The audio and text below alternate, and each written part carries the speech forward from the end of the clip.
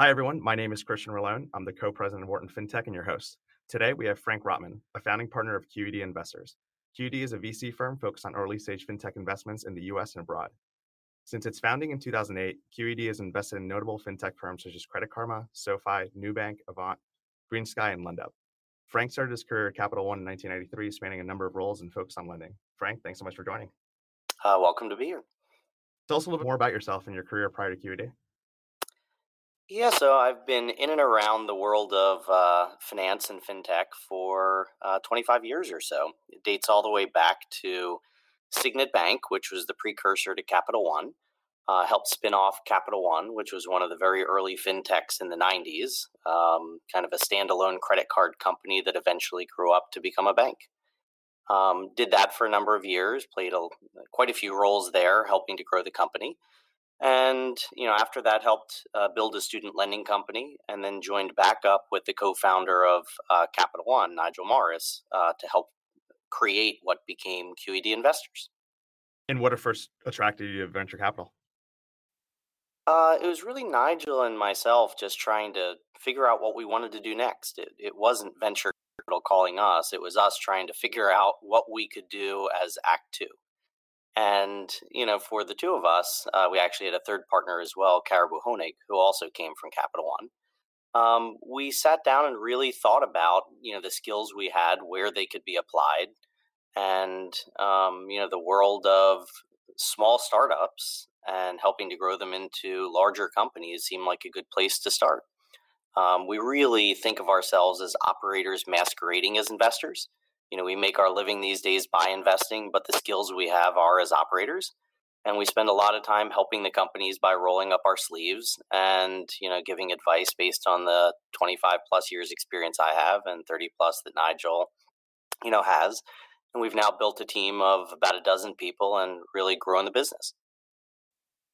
And what kind of advice do you usually give to a lot of these early stage investments that you make? What's something that you think that most early stage founders don't realize that comes across during board meetings? Yeah, there's a lot of generic advice, that I give, and I feel almost like a broken record, but it seems to work, go over well with the founders and, some of the generic messages hit home. One of the generic messages that I really like operators to internalize is that there is no such thing as building a great company from scratch.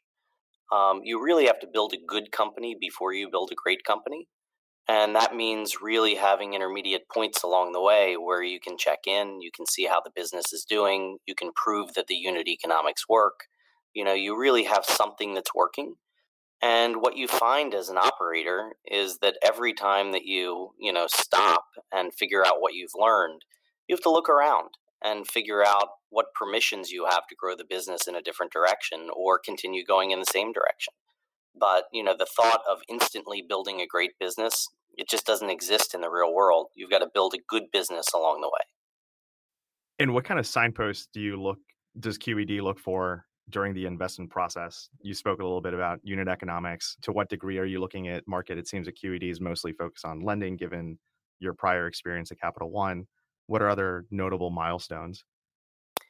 Yeah, we actually invest across all categories in the financial services world. We happen to have quite a few lenders because it's something that we know, as good as anyone else out there. But we are invested in, core banking technology and payments in wealth management. So we do have a broad vista of what we look at. But one way of thinking about it is as you build a business, when you first see a company, they, talk about the market, they talk about how large it is, they talk about the problems in the market and how their company is going to solve these big problems. And all of that is the same with every company, right? It's just about describing a problem and describing a better solution. The other commonality is that, every one of these companies has a spreadsheet that, if it were to come true, describes an amazing business. And the problem is when you first see a company, every single number in that spreadsheet, if you're an early stage investor, is kind of made up. And that's okay. That's how you start. You start with assumptions in a spreadsheet to kind of say, these are the things that if they were to come true, we could build a great business. And a financial model is really just an articulation of how you see the company evolving and growing up, but just expressed in numbers. And a lot of the advice that we give to companies is to really stare at that spreadsheet and look for the key drivers and figure out each step of the way. What are you trying to learn? Which are the critical drivers? How much do you know about them? Can you structure, the capital that you've just raised to get signal and prove that you're right or wrong on critical assumptions? And if you prove that you're right, you can raise capital to continue to grow the way you thought you were going to grow. And if you're proven wrong, you've got to figure out, some new way of assembling the business, so that you can describe an attractive future for the company. So a lot of what we do is really dig in deep and understand what the company knows, help them put learning agendas in place, figure out how we can learn the most for the least amount of money, and really be disciplined at growing the business. And then within that framework, what differentiates a good from a great company? Is it massive distribution? Is it really good unit economics, a great team? What divides those two things? It's kind of all of everything in order to be a great company. I mean, if we're honest, there aren't that many great companies. There are plenty of good companies, and there are also a lot of really bad companies. And, sometimes it's difficult to figure out which is which from the beginning. It is absolutely necessary but not sufficient to have a great team. It is absolutely necessary but not sufficient to have a large market that you're attacking. You have to have product market fit. You have to have unit economics that work. You don't have to have all of these things day one, but the more of them that you can figure out quickly or you can assemble quickly, the better chances you have for success. I mean, just about all of our great companies, have grown incredibly well for a number of years, and then they hit a wall. And, part of what differentiates them from okay companies is the management team figures out how to get over that wall. And it means they have enough degrees of freedom in the model they have, or, they're smart enough to realize that they're hitting a wall and have already thought about it. But, there are teams that we've backed in the past, and we know from other, venture firms where they hit that wall and that wall is permanent, and that could be quality of team or quality of business model. So, there are a lot of things that are necessary but not sufficient. But to build a great company, you've got to put them all together. And you spoke a little bit about maximizing learning while minimizing cost. How do you then think about, let's talk about fundraising for a little bit. QED focused mostly on seed and Series A, it seems. How do you think about at that stage maximizing lessons? Is it mostly around product market fit that you're trying to get across to the founders? What are they looking for? It's a good question. Every business is different. There are some businesses that are more capital intensive than others, and you have to stare at that when making an investment decision. So if you need to put $20 million or $30 million into a company because you need an engineering team of 50 or 100 people in 2 years to build product before you can test product market fit, that is one type of a company, and to us, it's a bit scary. The thought of putting $20 million into something before you even get to tap the market and see if you're right, it's just hard. There are other companies where you could build, a very simple version of the product where you can test it, you can put it out in market, you can get customer feedback. And, with that customer feedback, you can figure out, if you found something that really is a better solution and someone's willing to pay you for it. So a lot of what we do is, stare at the business model and the market, try to understand what needs to be built, but hopefully the founders have already figured some of that out. It's not that difficult these days to build at least, something pretty basic, and get feedback from the market, talk to potential prospects and customers, and, figure out if you're onto something. And, once you find a pulse of response, you get a chance to actually interact with customers and figure out, what they like and don't like and adjust from there. So a lot of the early stage is trying to get out there and see if your hypothesis is actually right about having a better solution for a problem that people are willing to pay you for. So again, I mean, it's unique for every business, but I think the commonalities are trying to figure out what the critical assumptions are in your business. That if you're right, you can continue going, and if you're wrong, you need to adjust. And figuring out how to learn those as quickly as you can for as little money as you can. And it seems that generally speaking, those barriers to entry for new companies continues to come down. Is that a fair assessment?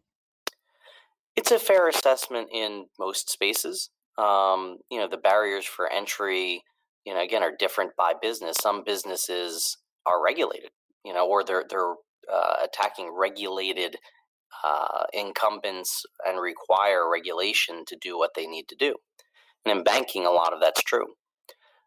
So there are some barriers that still exist in the financial services world because not anybody can just go out and lend money or store money that's FDIC insured or move money between parties or give recommendation advice around investments. I mean, these are, regulated activities, and that means that there are some barriers still.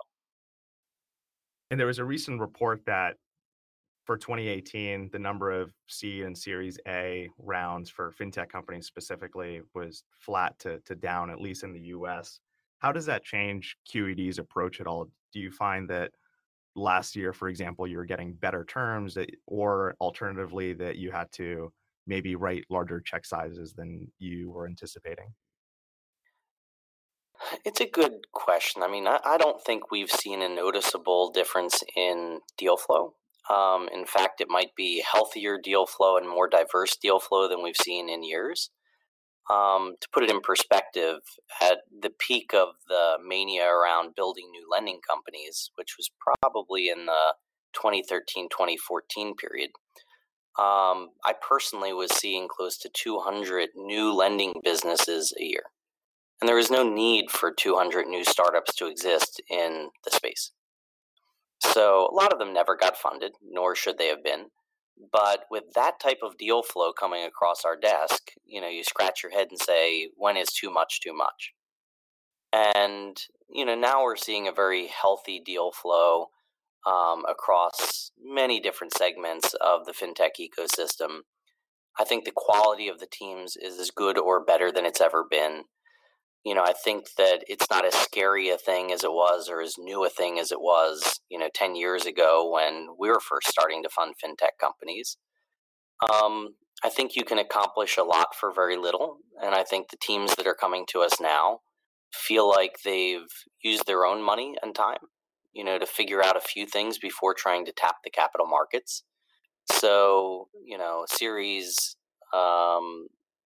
seed stage companies these days feel more like Series A companies did 10 years ago because you've accomplished a fair bit before you're even tapping, capital. So I think it's kind of morphed a bit, but it's not unhealthy. There are exceptions to the rule. I think some of the early growth rounds are, attracting a lot of capital a little bit earlier than the companies are ready for it. But that's really just a capital strategy from the VCs that are putting money into companies with a lot of traction and momentum. And it's a strategy for the companies and the boards to raise the money while they can. And on the flip side, you also see companies staying private for longer. How does that impact your strategy as an early stage investor? Um, the ultimate proof of building a great business is around building the business, not around, the exit itself as a destination. If you build a great business, it's a business that serves a lot of customers. You have a lot of revenue. You ultimately have a business model that has a lot of profit associated with that revenue. You have great growth prospects ahead. And, for QED, we're just focused on building great businesses. It would be fantastic if there were more liquidity in the space overall. It gives more optionality for early stage investors to, reinvest their capital. And for the majority of the life of QED, our capital was our own capital. We hadn't raised outside capital until a little more than a year ago.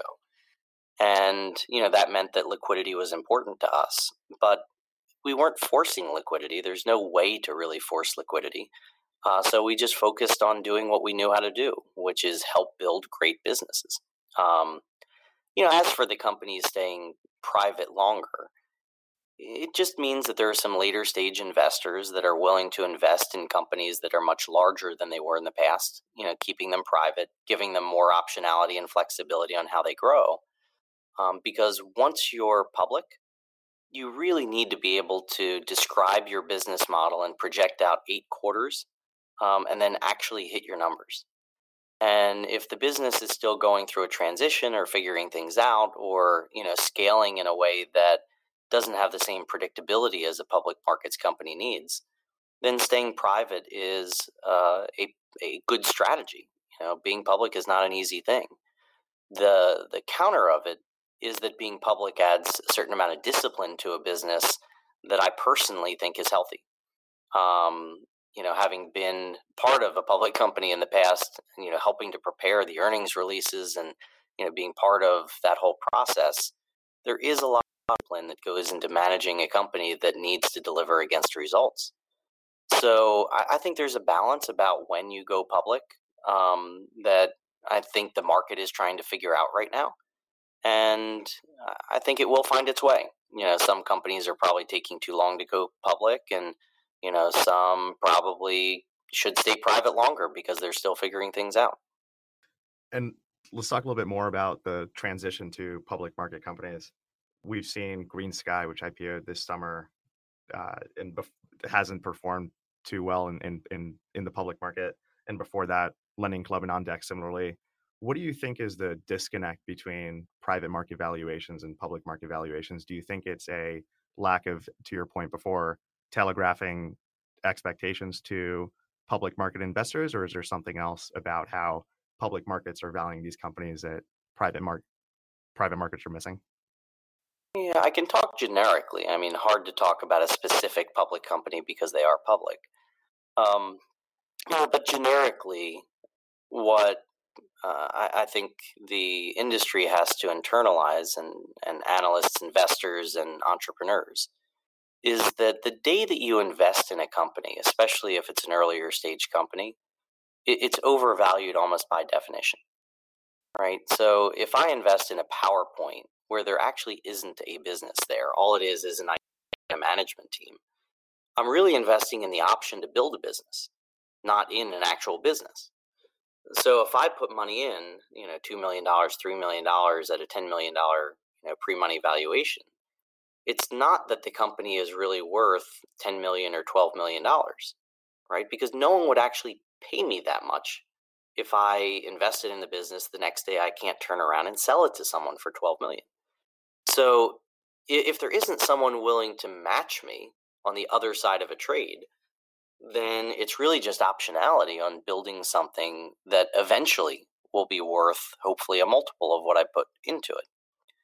And every step of the way, if you think about a Series A and a Series B and a Series C, unless there's an actual buyer willing to pay that price to buy the entire company, it's overvalued.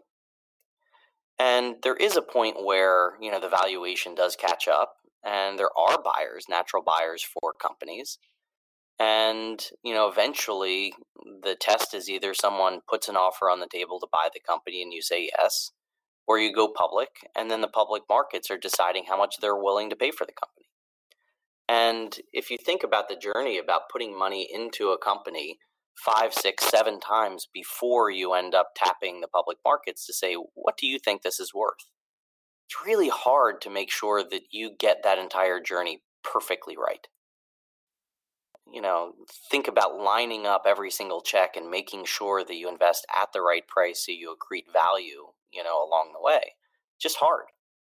And especially that last point where capital is invested, you might only have a year or 2 years of growth before you end up going public. And at that point, you're trying to describe, a growth strategy for the next 3 or 4 years, and you're committing to a year or two worth of numbers. And it's just hard to get that entire equation right and get everyone to understand the business. So I think there's a bit of absorption, where the private markets might be overvaluing the companies relative to the public market's view. It could partially be that the public markets need to understand these complex business models and internalize what the growth potential really is and the earnings potential really is of these businesses. And it can take a while to really adjust and get that balance right before the market finally wakes up and says, this is what a stable value is for the company given where it is. So I think when a lot of these complex business models that are disrupting incumbents first hit the market, there's a period of digestion. And I don't think the private markets or the public markets have quite gotten it right yet. So a mix of optionality to some degree, having a single seller in the private market, and about lack of transparency or digestion. Yeah, the complexity of these models, is not as simple as some of the models that have been out there in the market with the incumbents that the analysts already understand. I can't tell you how many conference calls post-earnings release that we had in the Capital One days where some of the analysts, all they cared about were asking questions about what do I fill into my own spreadsheet for growth in cell E16. And they care about the micro at such a level that they sometimes ignore the macro power of a business. And with some of these new models, the macro power is very, very profound. If you play them out over a many-year period about where they're positioned in the market with the skills they have and the traction they have, a lot of the analysts are looking for what are next quarter's numbers and how do I plug the right number in my spreadsheet so that I can project earnings. So it's a very different focus. And let's talk a little bit more about the different kind of exit scenario, consolidation or M&A. We've seen within the last 6 to 7 months, Plaid acquired Quovo, Pfizer acquired First Data, Visa Earthport, PayPal's been very active as well. Do you expect this trend to continue from a consolidation perspective? I don't see why it won't. We spend a lot of time talking to banks, and the banks have finally woken up after a number of years to realize that these earlier stage fintech companies, a lot of them are actually very additive to what they do. Some of them are competitive, but a lot of them are additive. And the superpower of a lot of these startups is shipping code that orients around products that consumers and small business owners really, really like. It's kind of a UX, UI, API type world. And the newer companies understand this much better than the legacy companies. So when the legacy companies say, I really want some of that, they're talking about the product, they're talking about the UX, UI, they're talking about the consumer engagement that they could be jealous of. They're also talking about the teams and the skills and the technology platforms. And when you put it all together, there's nothing to stop some of these bigger organizations from buying their way into growth.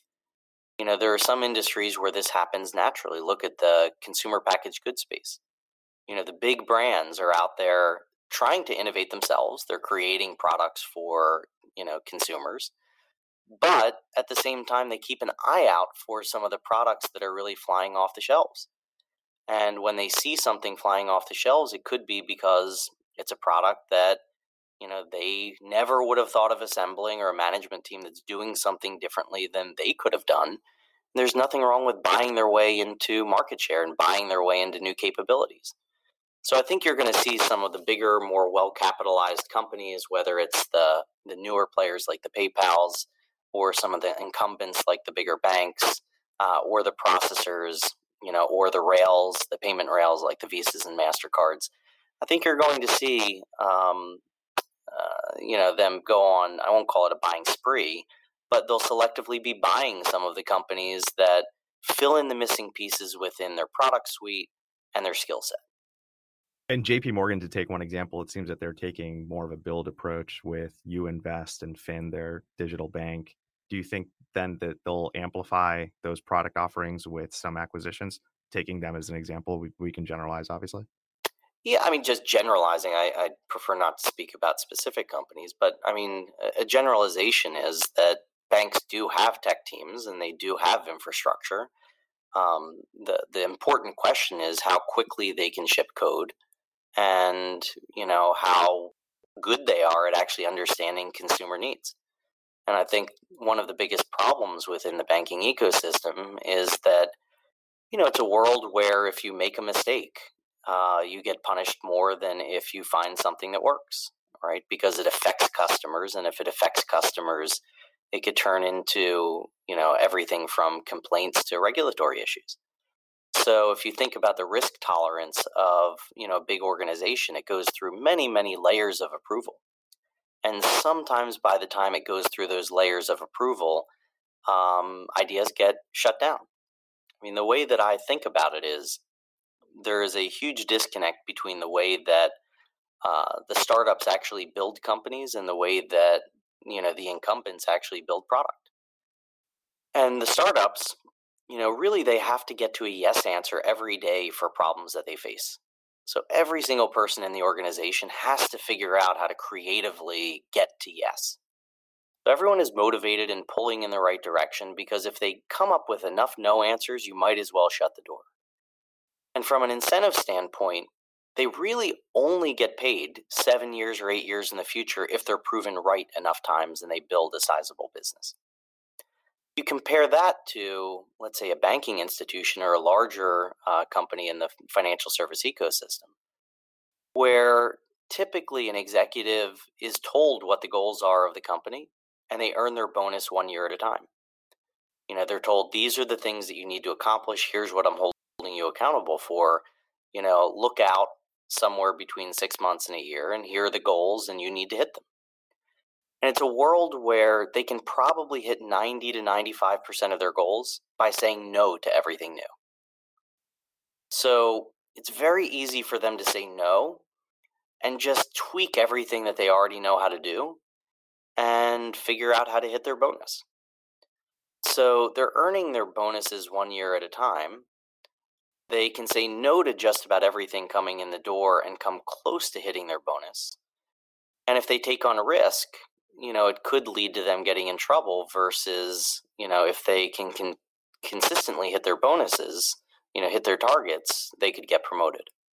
So you end up with very different incentive structures, and it means that the early stage companies can typically move faster and do things because they're more creative and willing to take on risk at a very different level than a large organization.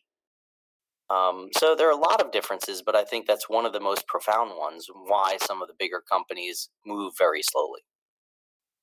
And I think this might be a perfect segue into a presentation that you made about a year ago now called the Copernican Revolution. For our listeners, would you mind just summarizing what the takeaway from that presentation was? Yeah, at a very high level. I mean, the presentation is called the Copernican Revolution in Banking. If anybody wants to find a full copy of it, they can go to my blog at fintechjunkie.com. It's only a few posts back. But the concept behind the Copernican Revolution in Banking is really drawing an analogy to Copernicus, who was the first scientist to challenge the a priori notion that the Earth was at the center of the universe.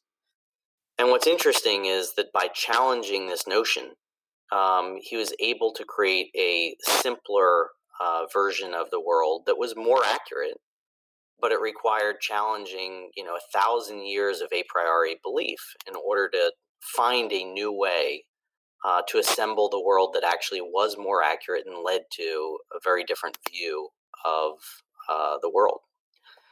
And, the same thing I think can be true in the banking world, where the banking world right now has an a priori view that there's a lot that isn't going right. And, they point to some very specific things that are creating, downward pressure on the banking ecosystem.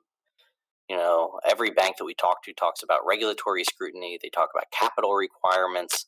There are a lot of issues that they have in the overall system, where they say it's harder to make money today than it was in the past. But there are other trends that if you stare at them, might be the more profound way of looking at what's happening in the banking ecosystem and why some of the earlier stage and newer companies are starting to gain traction, and some of the banks are having problems from a profit standpoint. And a lot of this comes down to the fact that if you actually looked at a local bank or community bank, a credit union, regional bank, or even a money center bank, the product suite that they have is very, very broad and sweeping. So there's one bank that I know quite well that when I was looking at helping them, I asked them about their entire product suite, and they basically handed me a list of 350 products that they offered to consumers and small business owners. And the chances of them actually being world class in more than a handful of those were precisely zero. And in fact, the chances of them being world class in even one or two of them were very slim. And the important question that needs to be asked now that information is basically readily available and channels are abundant for consumers and small business owners and commercial business owners to really find product, is that if a rational consumer were armed with perfect information, would they choose your product? And more times than not, the answer within a bank is no. Right? If a rational consumer were armed with perfect information, they could find a better product than if they walked into their bank and decided to procure it. And that's a profound issue because consumers are being armed with more information and there are more channels for them to shop. So if your product isn't a best-in-class product on whatever dimension a consumer cares about most, then the chances are over time they're going to find that other product and they're going to leave you. So one of the commonalities of a lot of these, earlier stage companies or companies that are fixated on single product or just a small suite of products is that they can manage a small suite of products to a level where they're world class and where they integrate and talk to each other, where they're solving a distinct problem and that they can point to how they're better than the other products in the market. And the same can't be said for most of the products within the typical bank. And by being singularly focused, similarly, their survival depends on success of that one product, right? It does. And, ultimately, once you succeed with a single product, you then can stare at the brand permission that you have and customer permission that you have to go do other things. SoFi is a good example of that, where they're offering more than just a student loan consolidation, program today. They have other products that consumers are very interested in, but they had to start with a product. They had to do that single product well, and you grow up at some point to be able to do other things. So your thesis doesn't necessarily preclude companies, a lot of these monoline fintech companies, from expanding into tangent products. It just says, focus on what you do well, and then take those lessons, as we mentioned before, and figure out how you can apply them to different product lines. Yeah, very much true. And I will say that, it is impossible, and I use that word impossible not lightly, to manage a suite of 300 products well. Right? So there is a number where it is manageable at a world-class standard, and then there is a number where it just does not make sense because you're offering generic product at that point.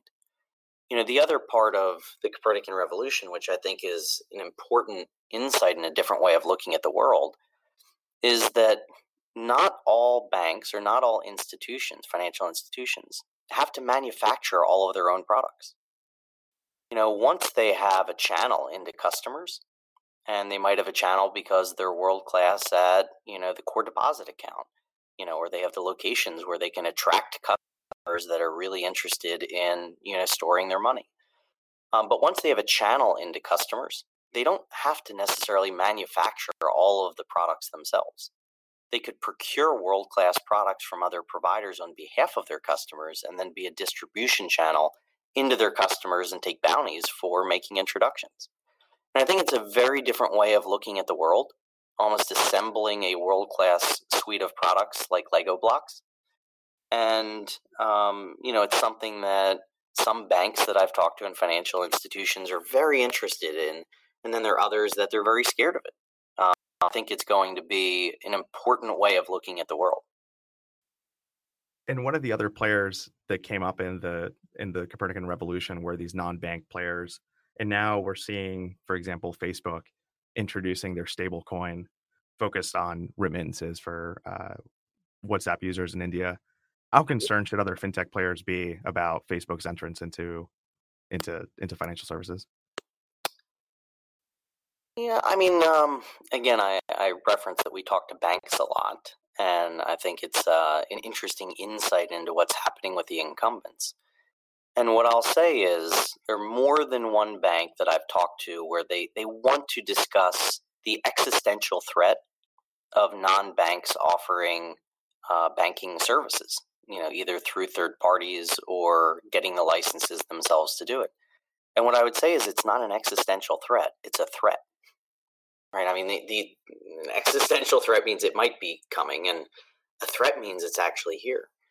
And I think that the larger organizations need to understand that there are large companies with amazing NPS scores, brands that consumers and small business owners really love, with channels that can access them, with information that's very relevant.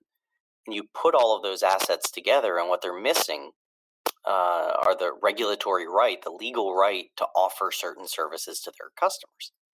Right. So unless you're a regulated bank with a bank charter, like you can't offer a core deposit account with FDIC insurance. Like you can't do that unless you're a banking institution. If you don't have lending licenses, like you can't lend money.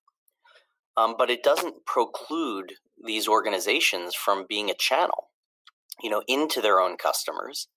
And where the lift isn't very heavy, they might be able to get the licenses to do the services themselves, offer them themselves. And you're seeing that with players like Amazon with lending, and Square is going after some licenses to be able to do things with their customers. And there also are partnership opportunities. Amazon looking to offer checking accounts to teens, where they might partner with an FDIC insured banking organization to offer that product. And, what's very powerful is that these very large tech institutions, touch tens of millions or hundreds of millions of customers in the US, and some of them billions of customers globally. And, the customers are very interested in procuring products from them because they trust some of these institutions as much or more than they do, some traditional institutions like banks. So it's not an existential threat. It's really a question of, are these institutions going to become channels into their customers where they offer financial service products that might be other people's products, or do they go procure licenses or get permission to do the services and offer the services themselves? So I think it's here. It's a matter of what it looks like. And there might be some great partnership opportunities with some of the banks actually providing the service, and some of these other companies being the channel. But I think that story is going to be written in the next handful of years. Let's talk about your outlook for 2019. What are some areas that get you most excited, and what are things that potentially you're trying to avoid that you think are overhyped? Um, on the interest side, there are a lot of trends that I think are worth following, but one of the more interesting ones is that within the banking ecosystem, I think the banks are starting to stare at how they get work done. And the more they stare at how they get work done, the more you realize that there are archaic processes that exist where people are doing things that would be better done by technology. There's a huge software replacement cycle that's coming. And, what's really interesting about it is it's not a software replacement cycle where you've got to tear out, giant systems and, and redo processes that have been in place for decades, and have these big bang tech projects. I think that there's built to purpose technology that's solving smaller problems within the institutions that makes it less scary to actually procure the technology to solve real problems. So an example, we invested in a company recently called, Contract Simply, which is in the construction lending space, right? You would think that, building software to sell into banks to help them manage the draw process for their construction lending portfolios might sound like a small niche, but if you actually look globally, it's somewhere between 10 and 20 trillion dollars a year worth of projects where there are draws that are managed by banks. And the technology that they have literally is spreadsheets where they, ingest information about the projects. They have documentation that gets handed to them by general contractors every time that they want to make a draw. And, literally paper is printed out and human beings are just comparing what the contractor said they were going to do with, what they actually did do. And technology can do this so much better, so much faster, with so much of an error reduction relative to human beings, that it's not that scary for these construction lending departments to say, wow, there's a software solution that makes my life easier, where I have fewer errors, I can get draws out faster, the contractors are happier, and I can make more money by doing it, because by getting the draws out earlier, I end up charging interest earlier. So it's just a simple example of, turning over a rock within a very large bank and saying, wow, this is a simple problem that technology can come in and solve if you have someone who understands the problem. And we're looking at all sorts of problems within the banks with AML and KYC.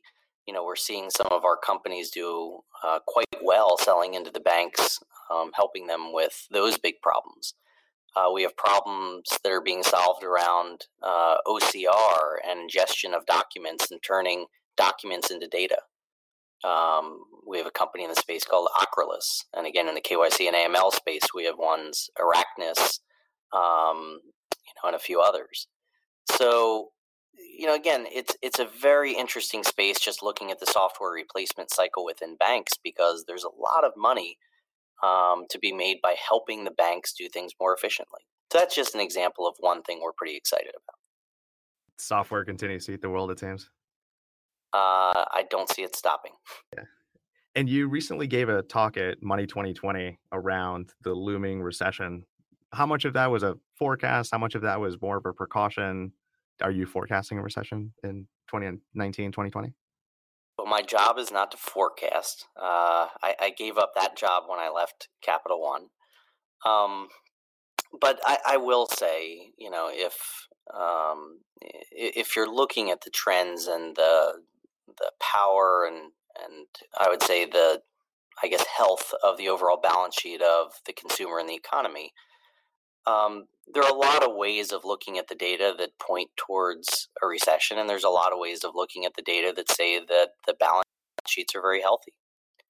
So it's very difficult to predict when something is going to happen.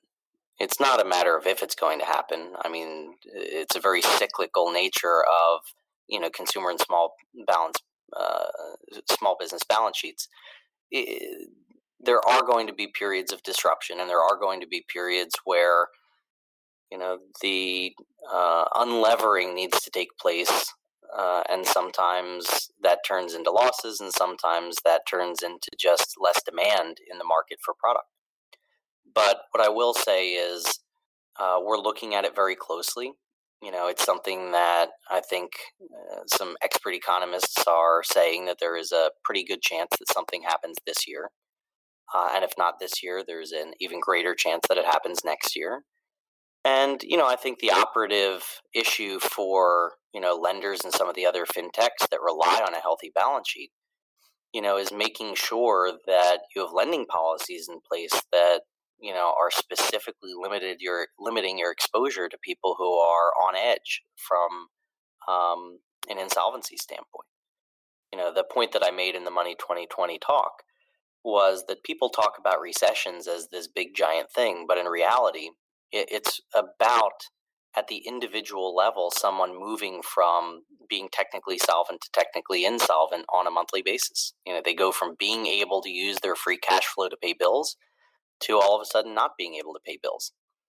And, the people and the corporations that are most at risk are the ones that are on edge right now, where a small disruption to their income or their revenue stream and they move from technical solvency to technical insolvency on a monthly basis.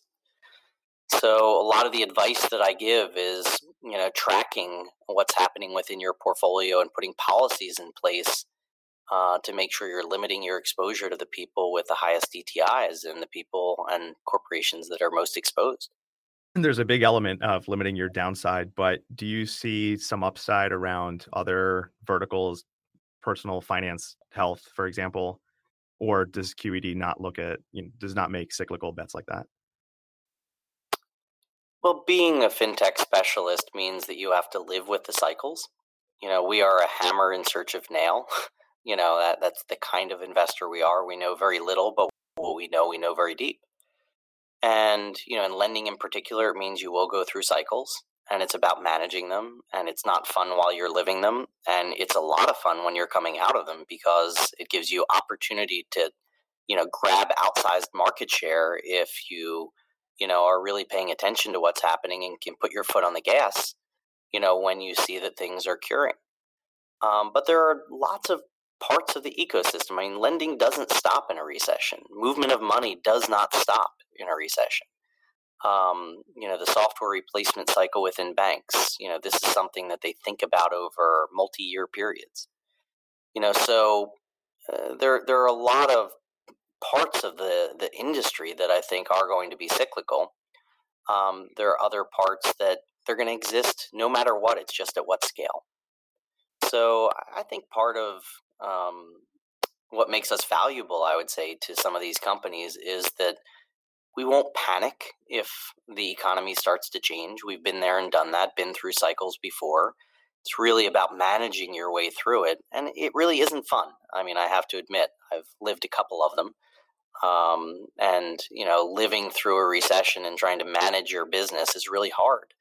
But if you do it well, you can come out the other side stronger than you were before and grab outsized market share. And on that backdrop, do you have any advice for students looking to break into fintech or VC specifically?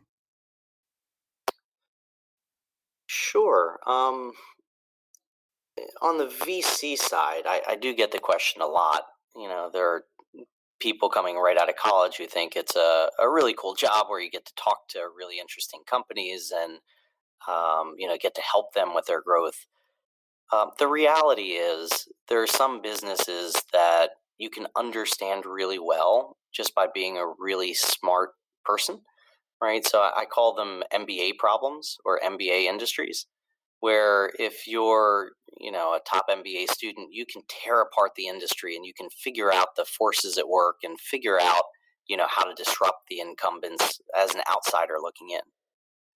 There are other industries that aren't like that, where if you're not an insider, if you haven't actually built a business before in the space, you actually don't know how it really works.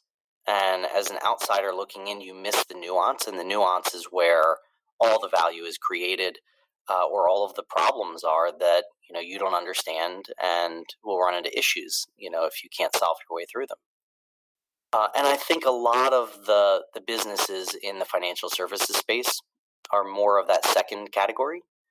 So if you have any interest in being a venture capitalist, you have to be an operator first, in the fintech space. And again, it's a bias. And there are some incredibly talented VCs that are exceptions to the rule. I have mad respect for a handful of people who have never been operators and are great investors. But I would say a general rule of thumb in the fintech space is go do something first. Go become an expert on moving money, be part of a payments company or be part of a lending company and become an expert on how lending works, work within a bank or a financial institution. And I think the experience that you would get, just with, half a dozen years of experience of really doing something in the weeds, it will arm you well to either build something on your own at some point in the future, work for a bigger company and have a great career, or maybe try your hand at some point on being an investor, because now you come with industry level experience that can be really valuable. That's fantastic advice. Frank, I want to thank you so much for your time. Well, thank you very much.